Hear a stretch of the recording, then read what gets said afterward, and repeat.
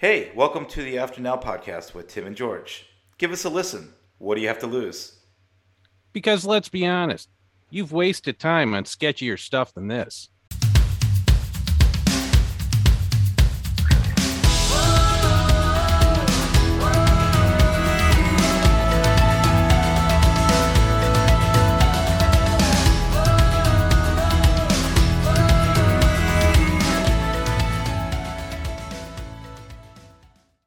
Hey, Tim, Yes. I got a joke for you. Okay, go for it. So, a husband calls his wife at work and asks, do you ever get a shooting pain across your body? Like someone's got a voodoo doll and they're stabbing you with a needle? And a stunned wife is like, she's really concerned. She goes, no, no, why, honey? And the husband says, okay, how about now?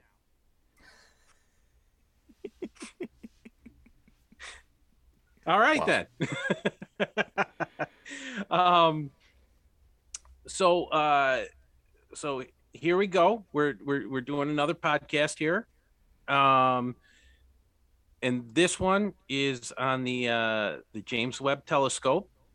Very exciting. Now, before you turn this thing off, this is really exciting, and you're gonna think, oh, they're just nerds, whatever.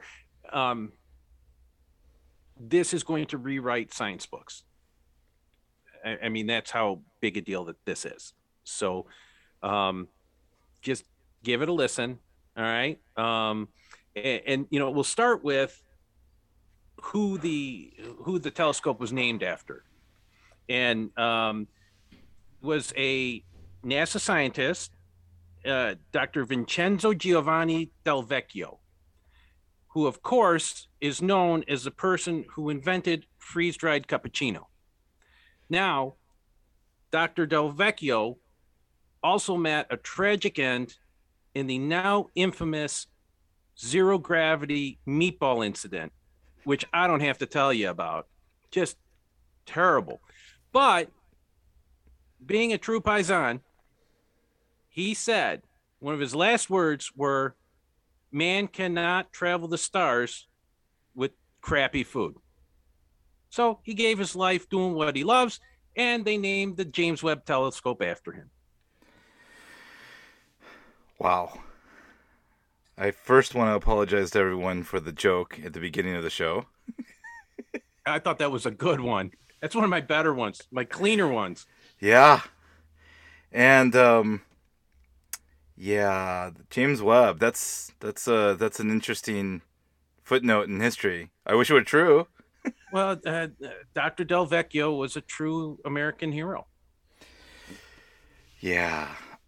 James Webb was actually the second appointed administrator to NASA, and he was installed by John F. Kennedy. So you were close. I I got to check my sources. We'll do some fact checking. Okay. That's good stuff. All right. In all seriousness, though, um, this telescope is a huge deal. Yeah. It was like 10 years in the making. It's not just an American venture.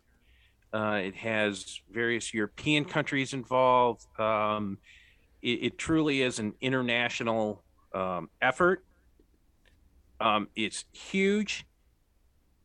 If you go on the web, not the James Webb, but the interweb, and look at pictures of this thing, um, it's really beautiful. It's got like these giant hexagonal mirrors, and it's just a piece of incredible technology. One of the things that is so we'll get into the specifics of it, but it's got all these different kinds of cameras and sensors, so it can detect all different kinds of light, the kind of light that's visible to the human eye, the kind of light that's not visible to the human eye, and it's way far out there. So in terms of comparing it to things, if you're into this kind of stuff, there's the Hubble telescope, which was a huge deal when it was launched. Um, when it first was launched, there were some technical issues with it. And so there were some space shuttle missions that were sent to kind of fix it and recalibrate it and change things. And um, they are not going to be able to do that with the Webb telescope. Right. Yep. Um, and Tim, you know better than I do how far out it is and the Lagrange zone and all that good stuff. Yeah. Well, you've done your research, right? So I've done some, yeah, yeah, but well, just so we know, Tim is pretty deep into telescopes and astronomy, and um, he's you got a pretty interesting home setup. yeah. Um, you know, I've been an amateur astronomer for about 20 years now. And I've had small, medium, large telescopes. Um, and I've been doing this for a while. I've also been following NASA.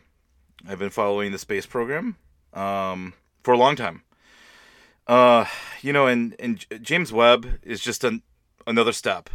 It's just another step in the effort for us to learn what's out there. But you're right, George. This is a big deal, and it's as big as it was. It's as big today as Hubble was back when it was launched. James Webb, you know, it's going to be able to peer farther and deeper into space, and as we'll discuss in the show, that also means back in time. And we'll go into that as Yeah, we get through the because show. that could be a mind melter, right? Right. Because if you think about it, um, it really will blow your mind of what this thing can do. Um, and the sheer engineering of this thing. So, um, can you kind of explain like how far out this telescope is from Earth? Yeah, it's at what we call L2. So L2 is a Lagrange point, or L means Lagrange point, which basically means uh, where um, where bodies exert gravity, meaning Earth and and our sun. Um, there is a Lagrange point, or a point in space where um, you can set satellites, or you can set objects up to orbit, and they're going to maintain a stable orbit. They're going to be in an area that's relatively stable when you're talking about the dynamics of gravity, orbits, and how all that stuff works. I'm going to keep it very high level. A Lagrange point is just a safe place to park a satellite and to control it. It's really what it boils down to. There are a couple Lagrange points. This was actually discovered hundreds of years ago by um, other astronomers that we're not going to go into on this podcast right now. But we can talk about that at a later time. We can talk about that in another podcast. Um, but it's important to note that Hubble sits in orbit. Relatively speaking, it sits in the orbit of Earth, where where the International Space Station is, where weather satellites generally are. It sits much closer to Earth than where the Lagrange point is. L2 is a million miles away. So you can imagine if something goes wrong, it's not going to be easy to get out there. In fact, when NASA talks about servicing, there really is little discussion about servicing. It's either going to work, or we're going to have a multi-billion-dollar piece of equipment orbiting the planet that doesn't do very much, unfortunately. And it was sent up. I believe it has at maximum 10 years of fuel 20 years. 20 years? Okay. 20 year um, duration for its mission. And the reason it needs fuel is to position it to look at what we want to look at. Now, one of the cool things about this is because of all these sensors and cameras. Um, think about when you're outside and it's really sunny. It's hard to see things, so you would put either a hat on or hold your coat up or whatever behind you to create shade. Yep. And so um, if this were just in orbit with the sun, uh, you know, beating down on it, it wouldn't see anything. So what they had to do was create a shade, basically a sunshade. Mm-hmm. That shade is the size of a tennis court, and it's made up of 5 very thin layers of basically mylar, like your Yep. mylar That's all it is. balloons. Yep. And those 5 layers, and each layer is about the size of a human hair. Um, that's it. That's what's protecting, and the difference in temperature. So the shade on the outside that's getting hit by the sun, I believe the temperature somewhere around 300 degrees Fahrenheit. Mm-hmm. And on the other side, where it's shady, it's something like negative 200 degrees. There's like a 500-degree difference between the sun and the shade. And Um, as you noted, it does like and this has already happened, but it unfolds. It kind of does a origami. And so when they parked it at L2, meaning that it was sent out to this Lagrange point, and it was sent there to park, it would unfold, and the shade would essentially face the sun. The optics or the actual telescope piece would face away from the sun, and we get to look at really cool stuff in space, hopefully. and so, like I said, there are all these different agencies that help contribute to it and are part of this. And when and that's why there's fuel involved to reposition the telescope. For example, one of the people that I saw an interview about, they were going to get 51 hours of total time through the life of the telescope Right. to view what they wanted to view. And some people are looking out as far as they could, as far as they can, to get how far into the universe they can see. Others are actually using it to see a a solar system that they think is close to ours, so they want to examine that. And others are looking at other planets within our own solar system to get a very, very detailed view of it. So there's a whole lot going on here. There's a lot of science. A lot of science and a lot of math. Oh my A lot of gosh. math. And all of it, it's going to be done in it's going to be done in metrics. We're not going to do two different types of math here. It's only going to be one. That's right. And if anybody who's familiar with space and Mars knows, we want to keep it one type of math. Why is that? Because when you have one team working in metrics and another team not working in metrics, you tend to have rockets crash into planets. Oh, is that really? Yeah, we don't talk about that. uh, So yeah, you're correct when you said the mission duration is planned for 10 years, but I kind of want to also throw out there that Hubble is way beyond its life. Now there were a lot of servicing missions to Hubble, upgrades to Hubble, but it's way beyond its operational point. Um, we we expect that to happen with James Webb. We know that Webb will work, will run well into the 15, 18, 20 year range. Now, they're always going to shorten that publicly because if something goes wrong, obviously Right. that would be Right. bad. But it, we're going to get more out of it than what's, you know, generally, expressed by NASA. Yeah. So here's where the fun begins. And this is kind of the mind melter. Um, and it takes some real creativity to get your your mind around.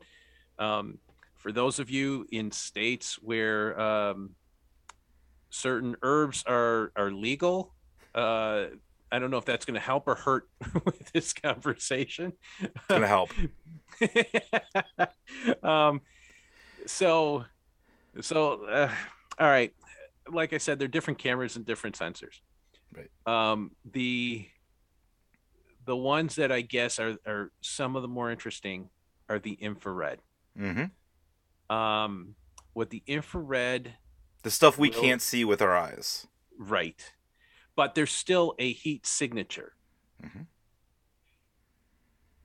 So the theory being that with the Webb telescope we may get close to going back and seeing the past to the point very close to or at the inception of when the universe was created. Mm-hmm. So here's where my mind kind of goes. It's like, okay, well, light energy, I know speed of light is 186,000 miles per second.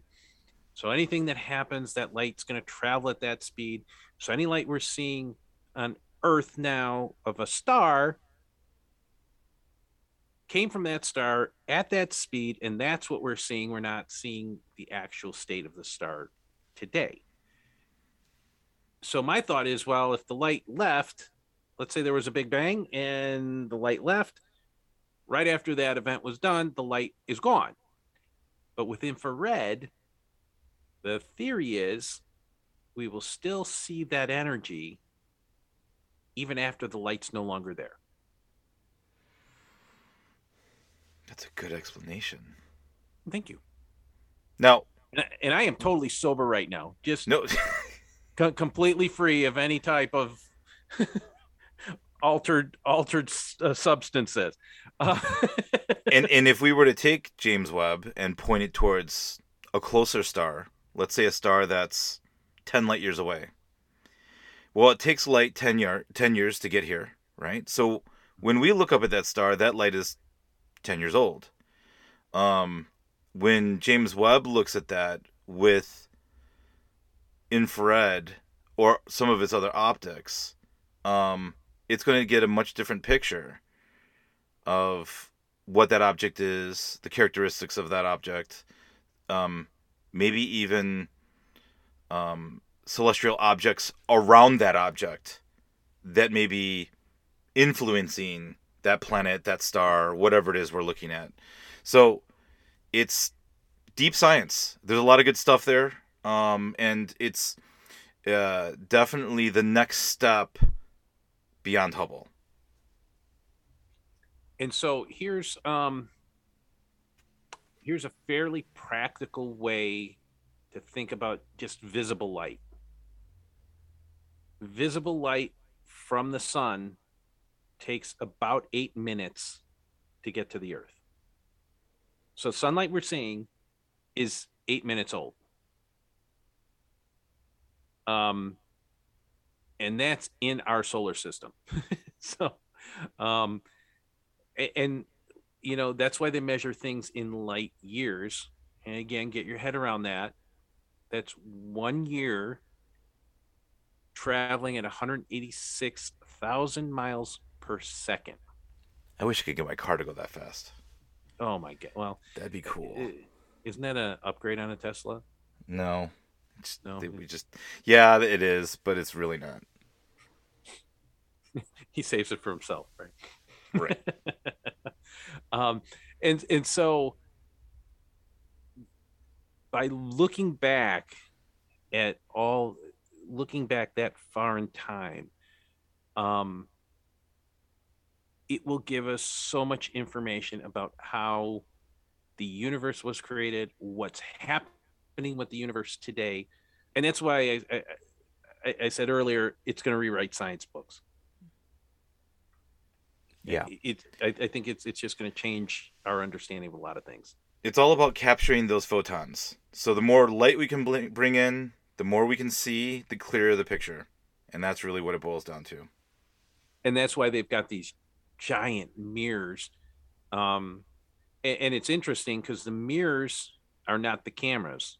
What the No. mirrors do is the mirrors collect the light and condense all that light into one point so that the sensors can make sense of what's being picked up by the mirrors. Yeah, that's exactly correct. They're going to focus it in on one point, and then depending on what science package they decide to use, they're going to be able to see infrared. They're going to be able to see whatever it is they want to see with whatever package they're using. And the mirror is way larger than what's on Hubble. You have to understand that this mirror is not only is it made in multiple segments, but it's got multiple actuators on it as well. So they could fine tune this and really dial in to look at whatever it is they want to look at. And this type of exploration, it's interesting because any kind of project, any type of adventure, any type of new exploration is always met with, oh, why are we spending the money on this? We could be spending the money on Earth and blah, blah, blah. This will give us an incredible understanding. And ultimately, that's what humans are, Yep. right? We want to understand, where did we come from? Why are we here? Where are our origins? Where do we fit in this cosmic neighborhood? and so this is really exciting. This is No, it is. Yeah. and the stuff we're going to learn from this will help for the next iteration of whatever the next telescope is. And they're already starting to talk about that. But, this is a 21-foot diameter mirror.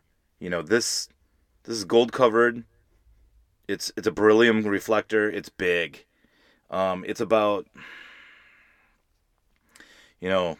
if I were to compare it to Hubble, it's about 6 times larger than Hubble.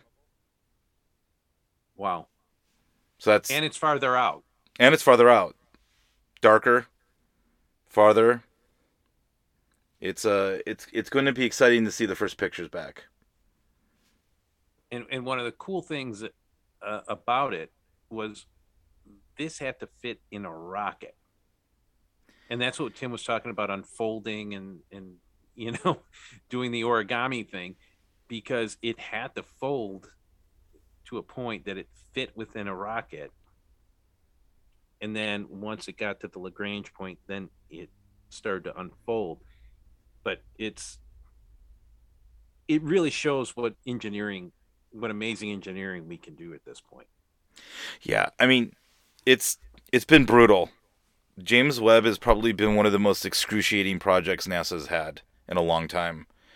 I mean, to give you a little history, the successor to Hubble started after Hubble went up.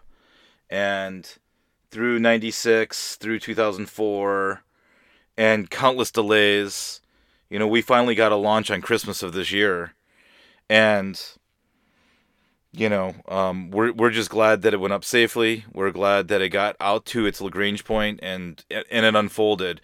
It's like that one scene from Apollo 11 where they're, writing up on the chalkboard.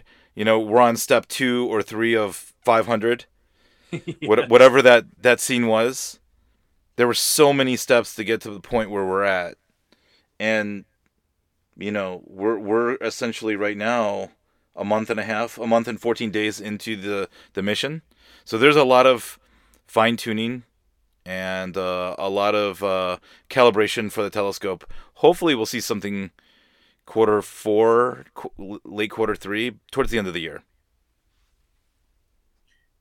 So, Tim, um, and this is kind of dating this podcast, but there was a solar incident, and it's of note because SpaceX launched, I believe, 46 satellites and was just getting them prepared to go into orbit. So they had left the spacecraft, were getting ready to go into orbit, and was it solar flares? Yeah, solar Um, flares interfered. The not the solar flares themselves, but obviously the solar radiation from the solar flares interfered. and it rendered 40 of the 46 inoperable, which is bad news. And And I would just wonder how would that affect the Webb telescope? yeah, You so know? you know, a lot of spacecraft, the International Space Station, us, we're protected by the Earth's magnetic field. Um, when solar flares occur on the sun, um, a lot of that is deflected and redirected into the north and south pole of the planet. Um, that's why we have auroras at the north and south poles. It's that energy from solar flares and solar energy in general being driven into the north and south poles. Um, and that's a lot of energy. As you venture farther and farther away, you're less protected from solar radiation. This is a big concern when we do missions to Mars, when we when we're going to plan to have humans go to Mars. This is a very big concern. So, we've been working on shielding and how to harden electronics against electromagnetic interference. James Webb is insulated generally pretty well from that kind of stuff. Um, Not only does it have its electronics uh, in hardened, um, but they can retask it as well if needed. But you wouldn't really need to do that. It's got pretty good shielding. There's no Scotty involved, but there's pretty good shielding involved when we're talking about James Webb because it sits so far out. It's going to be less protected. Yeah, yeah. But it just shows the reliance of uh, all this stuff floating in space, and something like solar flare, geomagnetic storm. Um, throughout history, we've had some doozies that um, have hit, and the impact wasn't as um, identifiable because we weren't as dependent on electronics and the power grid. Right. Um, but there's stories of these geomagnetic storms and the auroras that Tim's talking about is they're commonly known as the Northern Lights. And at different times of the year in different places, you can see them. Um, there were stories like a couple hundred years ago, I believe, just when, or not even in, maybe your late 1800s, 1900s, when telegraphs were first out. There was a story of a huge uh, solar flare event where the northern lights were seen pretty much around the world. And it caused a lot of fires within these telegraph batteries that they were using. And some telegraph operators had even reported that they could send messages. And the only way they could do it is if they took the batteries out because there was so much electricity going through the wires, just coming through the air. Yeah. So, if that were to happen today, That would be absolutely devastating. Well, we've had power grid outages due to solar issues. Um, I said due to um solar That's like flares, and poop. you know, we have um a lot of equipment, a lot of payload in orbit that we've learned over time how to insulate against that kind of stuff. Um, but the sun does have its solar maximum and solar minimum cycles. We know when those occur, and we can kind of move things around to deal with that. Um, but not always. Sometimes things get in the way, and you just got to hope for the best. The Yeah. things that we don't mess around with is International Space Station. There's what they call, the astronauts that are on board there. You never want to put a human life in peril, and so there's a lot of safeguards to kind of deal with that kind of stuff. Yeah. So back to the telescope. In terms of how they can see back, and we talked about the infrared piece. Um, Going back, it's just still incredible, and I think that they still don't know what they're going to find when they look back that far. Right. Um, and with this, they might even see the creation of universes, and maybe the Yeah. destruction of universes. Yeah. And you know, there like we had talked about, there are a lot of science packages on it. So, not to go too geeky, right? But they've got a near infrared camera, which is called NearCam. They got near spec, which is near infrared spectrograph. Um, what a spectrograph does is it basically looks at a basic concept of a spectrograph would be, colors in the sky, colors that we can pull out of an image. Blue may mean oxygen, or red may mean sulfur. So when we look at different types of colors, we can identify different types of minerals or different types of chemical makeup of distant bodies, planets, stars, moons, those types of things. So that's what a spectrograph is generally going to do for you. Um, Mid And that's infrared instrument, another and, instrument that looks at different wavelengths. and I'm sorry, Tim, but the reason Yeah. that's important. So the folks that are looking at other uh, other galaxies or what have you, one of the things a lot of people have talked about is finding that a planet that's similar to Earth in what they call the Goldilocks zone Mm-hmm. that is conducive to life. Mm-hmm. With this instrumentation, like you said, the spectrograph, we would be able to see what the atmosphere is made up of with these instruments for the first time. And and Yeah. that's really exciting. It is. Um, because we can do a little bit of you know we can put a little bit more scrutiny on what we're looking at, and kind of identify the chemical makeup of a distant object.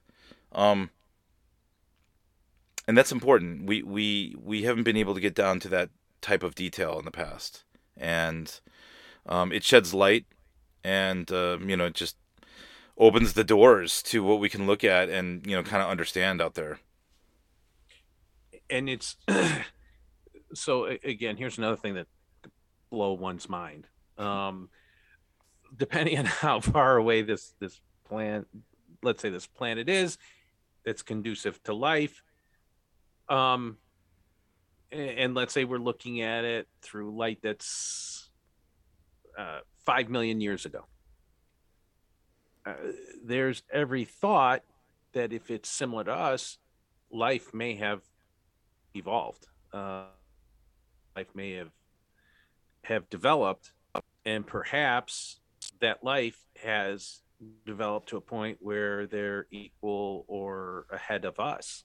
And it's really interesting because there's a school of thought that says, hold on. And we got Fido who wants to Yeah. chime in about all Yeah. this because he's Yeah, excited as well. he's a denier. He's always a critic. I swear to God. But so there's interesting um, theories that civilizations like ours have happened billions of times, and one reason or another, they die out.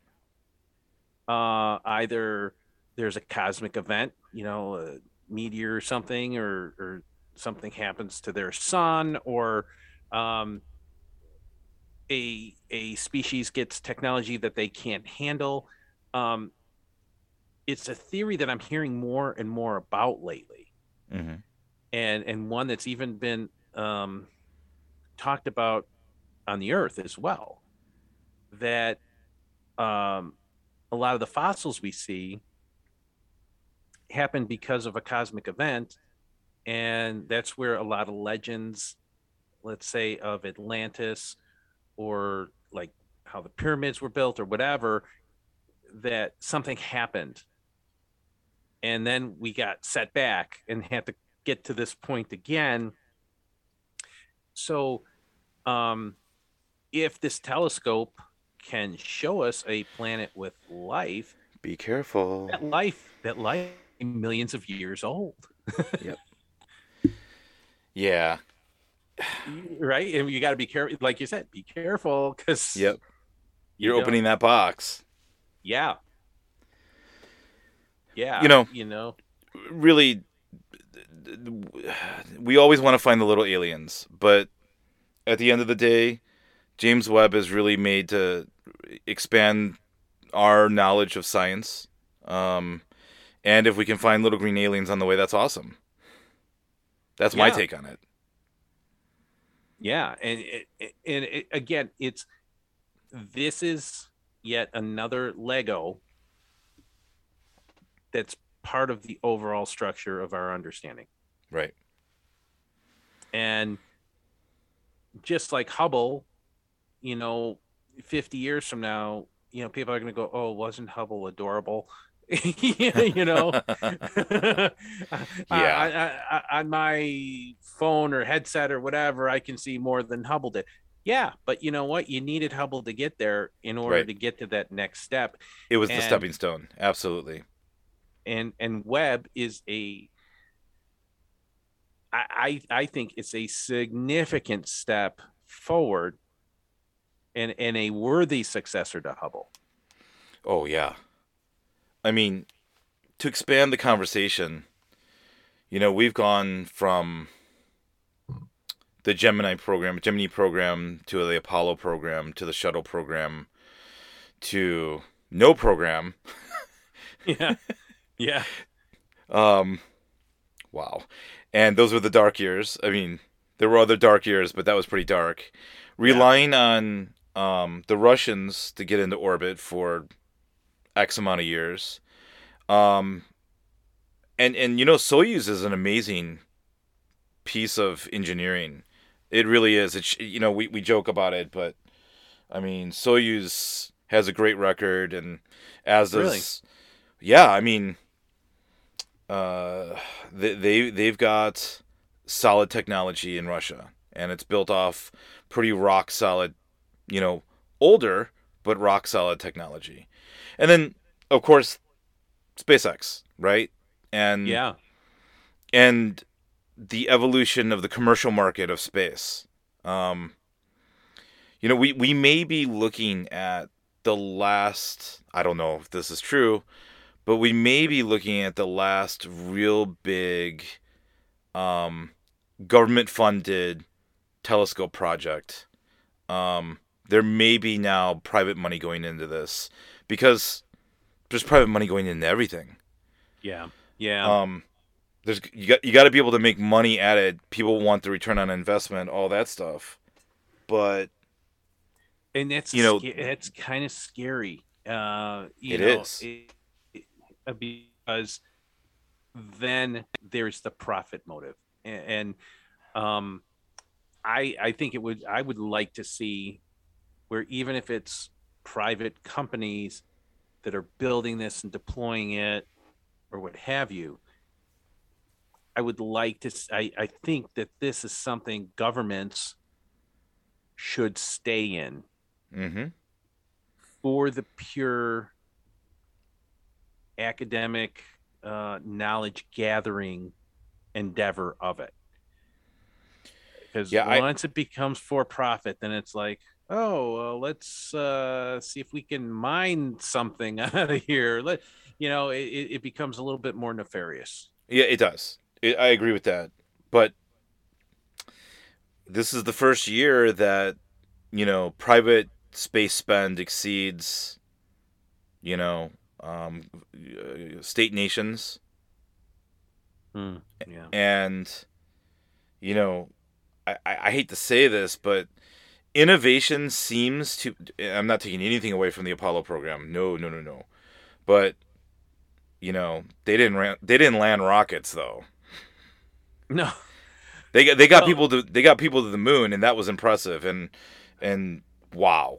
But in a small amount of time, we're landing rockets. Um, we're private agencies are putting rovers on the moon. Private industry is putting satellites into orbit, and if I read correctly, there are 3 or 4 companies that are planning to clean or wanting to commercialize the cleaning of um, low orbit, so it'll be safe for other people to put newer payload into orbit. which is fantastic. That's great. So you're seeing the open market take over, and I love the fact of everything that NASA's done. I mean, it's been a great Hmm. story, and those guys are my heroes. But you know, I I want to see it happen faster. Before I leave this blue Earth, I want a jetpack. Well, and you bring up a really interesting point because when they were first talking about the SpaceX's Hmm. um, and the other endeavors that are reusing rockets, um, they were saying that's one of the reasons that, well, they think one of the reasons like NASA stopped doing things because it got so incredibly expensive. Yeah. And when asked about it, um, you know, Elon Musk, I remember an interview years ago where he was saying, well, it's because they were a government agency. Right. No one thought about making it actually efficient and being able to reuse things. Right. So they just had stuff either burn up in the atmosphere or fall into the ocean and not be used again. It was a one time thing. But when a company is paying for it, they're like, we can't be that wasteful. And it was strictly because that wasn't a requirement. and Yeah. so I think that really is where the benefit of having government and private industry work together, Hmm. and contract it out, if you will, right? And so um, that efficiency is going to be really, really beneficial, um, because it just wasn't a thought. Hey, why don't we reuse this? Yeah. With SpaceX and Blue Origin, they took the different approach. Let's bring low cost, low orbit, the ability to bring payload. We need to make money on this. We need to commercialize this. It made a lot of sense on paper, but everyone pretty much wrote them off and basically said, good luck. This is Candyland. It's not going to happen. And then it happened. You know. Yeah, yeah, and the talk is to have a colony on Mars. He does. Elon does. I know that Jeff Bezos kind of the lesser of the reputation that he should have, because his company's smaller, and he's putting people in orbit, though. You can't take that away from him.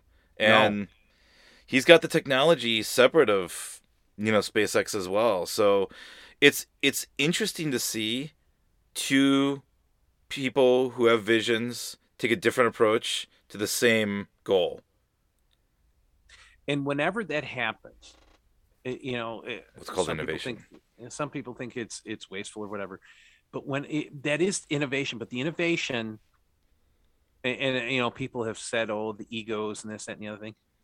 Whenever there's rivalry, whenever there's competition, it always brings out the best, Absolutely. and it accelerates development.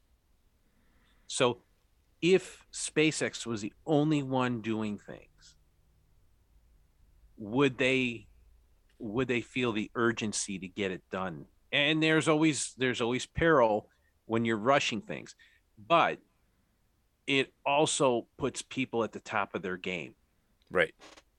It You does. know, And and to be fair, because there will be people who listen to this podcast, we are aware that there are other companies other than Blue Origin and SpaceX that are private. Boeing's out there, United Space Alliance. There's a lot of different ones, and we're not taking anything away from those companies at all. They all have their attributes that are amazing. well, Um, if I could just clarify, yeah, um, you knew about that. I'm learning about it with the listeners. So got it. okay, thank you. Just I don't want to give myself too much credit here. No, no, but the point is that there's a lot of companies out there doing a lot of great things, Yeah, and you know SpaceX, though, is getting a lot of the fanfare because of who runs it, the people involved, the fact sure. that it came out of Silicon Valley, Yeah, and you know and they, like you said, George, this reinforces exactly what you said. They had a different spin. The vision was different. It took a different set of people to do what they did. And I, I'm probably the vast minority of people who watched the rocket land and literally jumped up and down for excitement. Like a schoolboy giddy. Because it's that amazing. is It, amazing. it is like you're looking at it saying, you know what, that would be impressive with a toy, with Right. something the size of a toy, A model. a model. To have it with something just ginormous is it's crazy. It's so exciting. Yeah, and Um, usually in aerospace and engineering, um, what's generally known is that what works in the small scale doesn't always equate to what will work in full no, scale. no, not at all.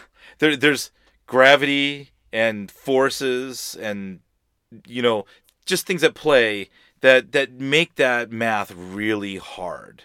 And yeah, the fact that they did it, that was amazing. And we're beyond that now. But I'll tell you what, every time a rocket lands, I'm still like, wow, that's amazing to me. I still can't believe that's happening. Well, and here's another thought in terms of the development of rockets. Rockets were really first used towards the end of the Second World War, which was like 77 years ago. Yeah. So within 77 years, and really all that was rocket propulsion, and they just kind of pointed it and hoped it landed somewhere, um, without any kind of sophistication at all. Then late 60s, we were able to get people on top of this really dangerous rocket and shoot them out into space. Um, and now we're reusing them. And they're safer. Yeah. You know, not to say that it's safe. They're No, no. safer. Right. Yeah. I mean, But the commercialization, the reuse of the infrastructure, this brings the price down. When you bring the price down, it's more obtainable for companies other than XM satellite radio or, you know, government agencies to put weather satellites or whatnot. Now you've got private industry entering the space race, which isn't a race anymore. The race is over. yeah, And now it's the new race is how do you monetize the final frontier? yeah, yeah. Because um, as people want more and more, um, everything becomes mundane. So um, between needing more bandwidth, more connectivity, programming, everything needs to be mobile. All that is going to be enabled through satellites and different appliances up in space. Yeah, I mean, the benefits already are being realized, um, Starlink. I mean, I know it's another Elon company, but he couldn't do it without landing rockets. I mean, it wouldn't be cost effective for him. So, And it just, if I could just throw out there, because we do talk about Elon Musk a lot, and I yeah, hope we get him on this show at one point. Um, but the reason we talk about him is um, for people that really like technology. If you've ever heard an interview with him, the guy just thinks a different way, and it is so much fun to just hear him problem solve.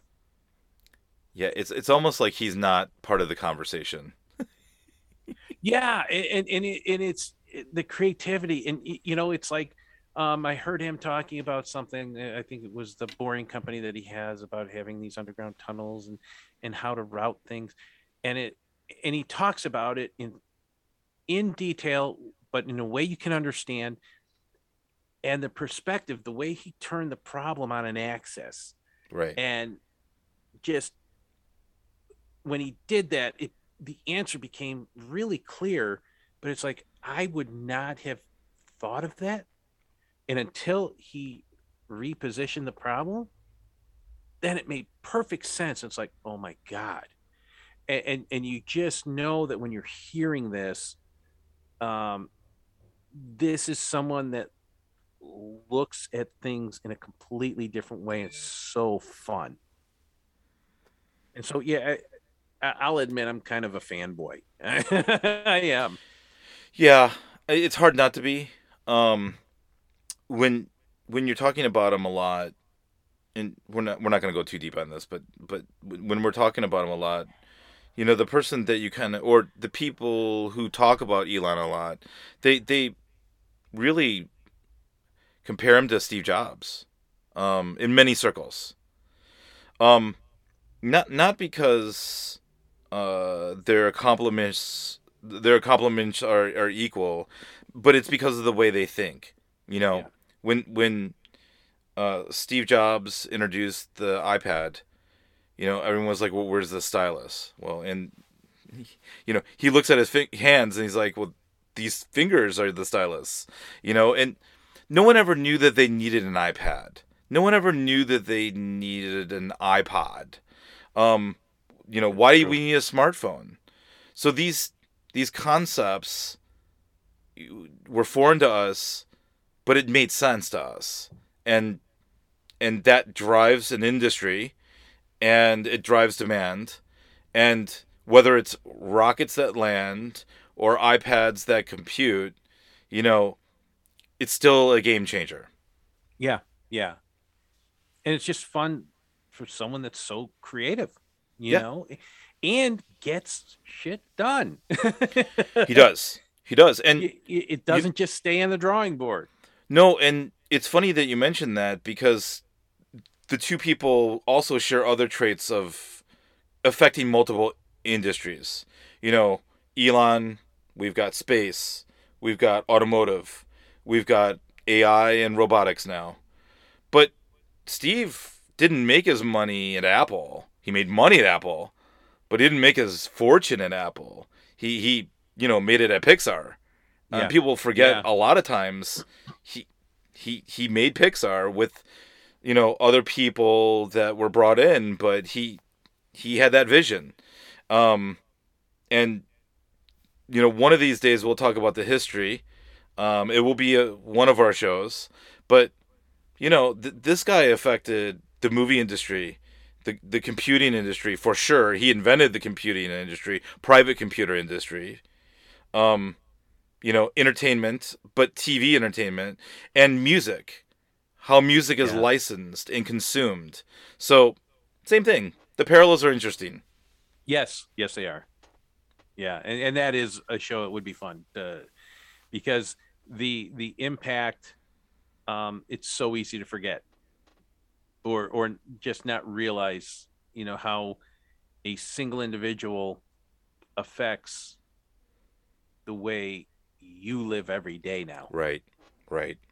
which is kind of And cool. and the science that's being pulled out of what SpaceX is doing, we can't even calculate that right now. It's Right. like, think of all of the microprocessor technology and just deep engineering science that came out of the Apollo program. We realize that and those accomplishments and the findings of that science over 10, 20, perhaps even 30 years. We haven't even begun to feel the effects of what, SpaceX is doing. You know, when they launch people into orbit now, um, a lot of that is done under automation. Yeah. Um, and it's all autopilot. It's all controlled by the computer for the most part. Very little bit of it is human interaction. And so when you look inside of a capsule, it's all shiny. It's all pretty. It's got touchscreens. No physical buttons. There are some physical buttons. But, it's one of those things where um, the human conditions changed Yeah. and, we've moved forward. Yeah, and realizing that um the first Apollo capsule that took people to the moon had way less computing power than what's in your pocket right now. Oh, yeah. Yes. That computer, although an accomplishment for its time, um, it very, very little computing power. And speaking of, so if you're at all interested about space stuff or whatever, um, a movie I highly recommend. It's kind of talking about what we are is called Hidden Figures. Um, Great movie about the launch that got the guys to the moon, and the mathematicians, most notably Katherine Johnson. They just named a building after her at NASA. Deservedly. A, Way oh, overdue. absolutely, and uh, African American woman that was responsible for hand calculations for a for the key parts of the Apollo mission. Yep. They were just getting mainframes online. Great movie, very well done. Shows again just heroes that nobody knew about for a very very long time, um, and the universal language of math, right? That math doesn't lie. Math does not So lie. so highly recommend that movie. Yeah, that was a good movie. I enjoyed that. So so again, what we're going to learn from the James Webb Telescope, kind of unknown. Um, and it'll be interesting, the stuff that is learned from it. Um, Is some of it going to be too scary to publish? I don't know. Yeah, I mean, but we're going to be able to dot the I's and cross the T's on a lot of stuff that Hubble started. Um, Yes. and I think that's important. And like most of our podcasts, we're not going to go into the nitty gritty detail. This is meant to be a high level examination of whatever it is we're talking about. But maybe at some point, once we see the science and we get into what we're actually able to do with it, we can do a follow up episode. Yeah, and honestly, this is stuff that we're interested in, and we hope Right. maybe some of these things will pique your interest. And you go on the Google machine or whatever, and certainly you can do more research, and who knows, at some point, um, maybe they're going to allow some streams from the James Webb Telescope at some point. Who knows? That'd be kind of cool. That would be kind of cool. I'm Uh, actually surprised you brought that up. why? Um, at CES, Sony announced a collaboration, a satellite that's going to be put up in orbit, where you can get satellite time off of it, and No way. yo yeah, and you use an app right from your desktop and take pictures. How cool is that? They actually had a model of the satellite there, and I was looking at it for about 5-10 minutes because it looked like the real deal. Meaning that it was machined in a way, it was built in a way that it wasn't a model. It was a Oh, really? replica of probably what's going up. So it was too nice. Yeah, they wouldn't let me touch it. Why am I not surprised that you tried? Um, because you know me pretty well. That's awesome. And Oh, that's now my dogs are excited. that well, good. Mine yelled at me enough. Thought I could be doing better, so hopefully I am now. Um, but well, I hope this was informative. I learned a lot. Oh yeah. I I'm always happy to sit down and talk about these things, and it's always fun for me because it's my hobby. Um, and touching on a lot of these things, like you said, this podcast is going to be dated pretty quickly. We're gonna we're gonna learn a lot of cool things in the next couple of weeks, months, and maybe we can do a follow up and see where it takes us. Yeah. And one other thing, just in terms of Tim's hobby with this, um, don't know if it's public knowledge, but what and Tim, you've gone to these. Um, there's in order, just like the Webb telescope, where they put up their shield, right, to make sure that they're in darkness. They've got dark parks That's for right. for telescopic viewing. Well, they do. They've got and we should probably put some resources um, within our podcast, or we should attach some links when people are listening. For those of them who goes to websites and whatnot, uh, we'll try to do that. But yeah, there are a lot of events across the country where you can go to sky shows. Um, if you want to go and visit observatory, the Lola Observatory in um, Flagstaff, Arizona, is a beautiful facility to look at. They have they're actually under a renovation right now, but the entire city of Flagstaff is kind of set up for a dark sky. Um, Is so it it's kind of really? cool to see stuff like that.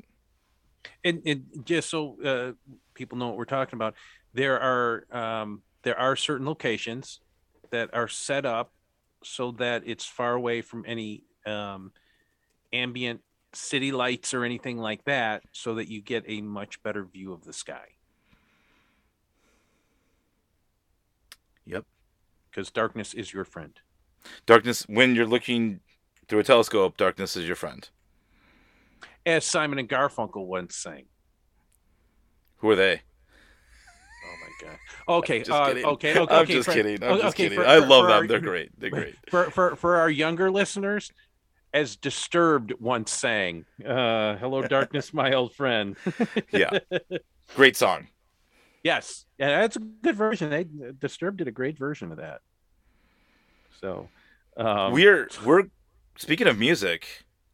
We're thinking about having some musical guests on, right?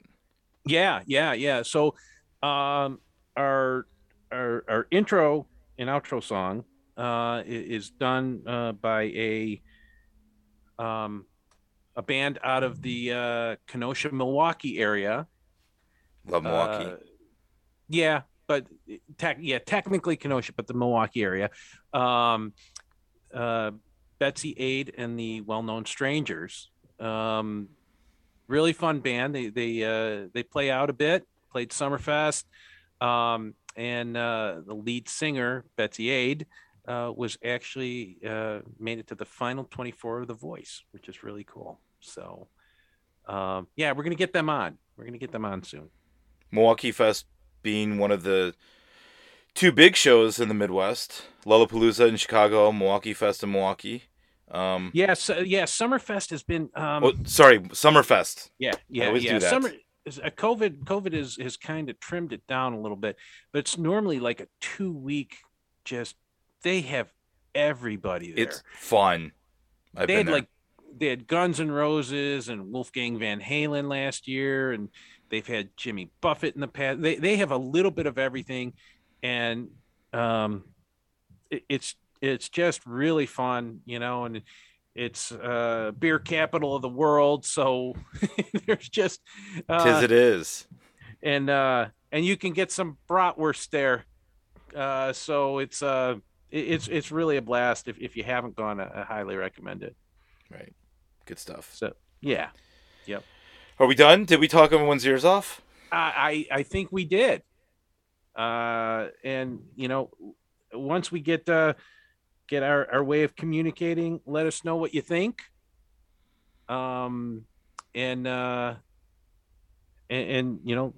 again, our stated goal is to suck less every episode. So we're working on hopefully that. We're accomplishing that. Yeah. So I think we're good. All right. Thank you. Buddy. Well, yeah, this was fun.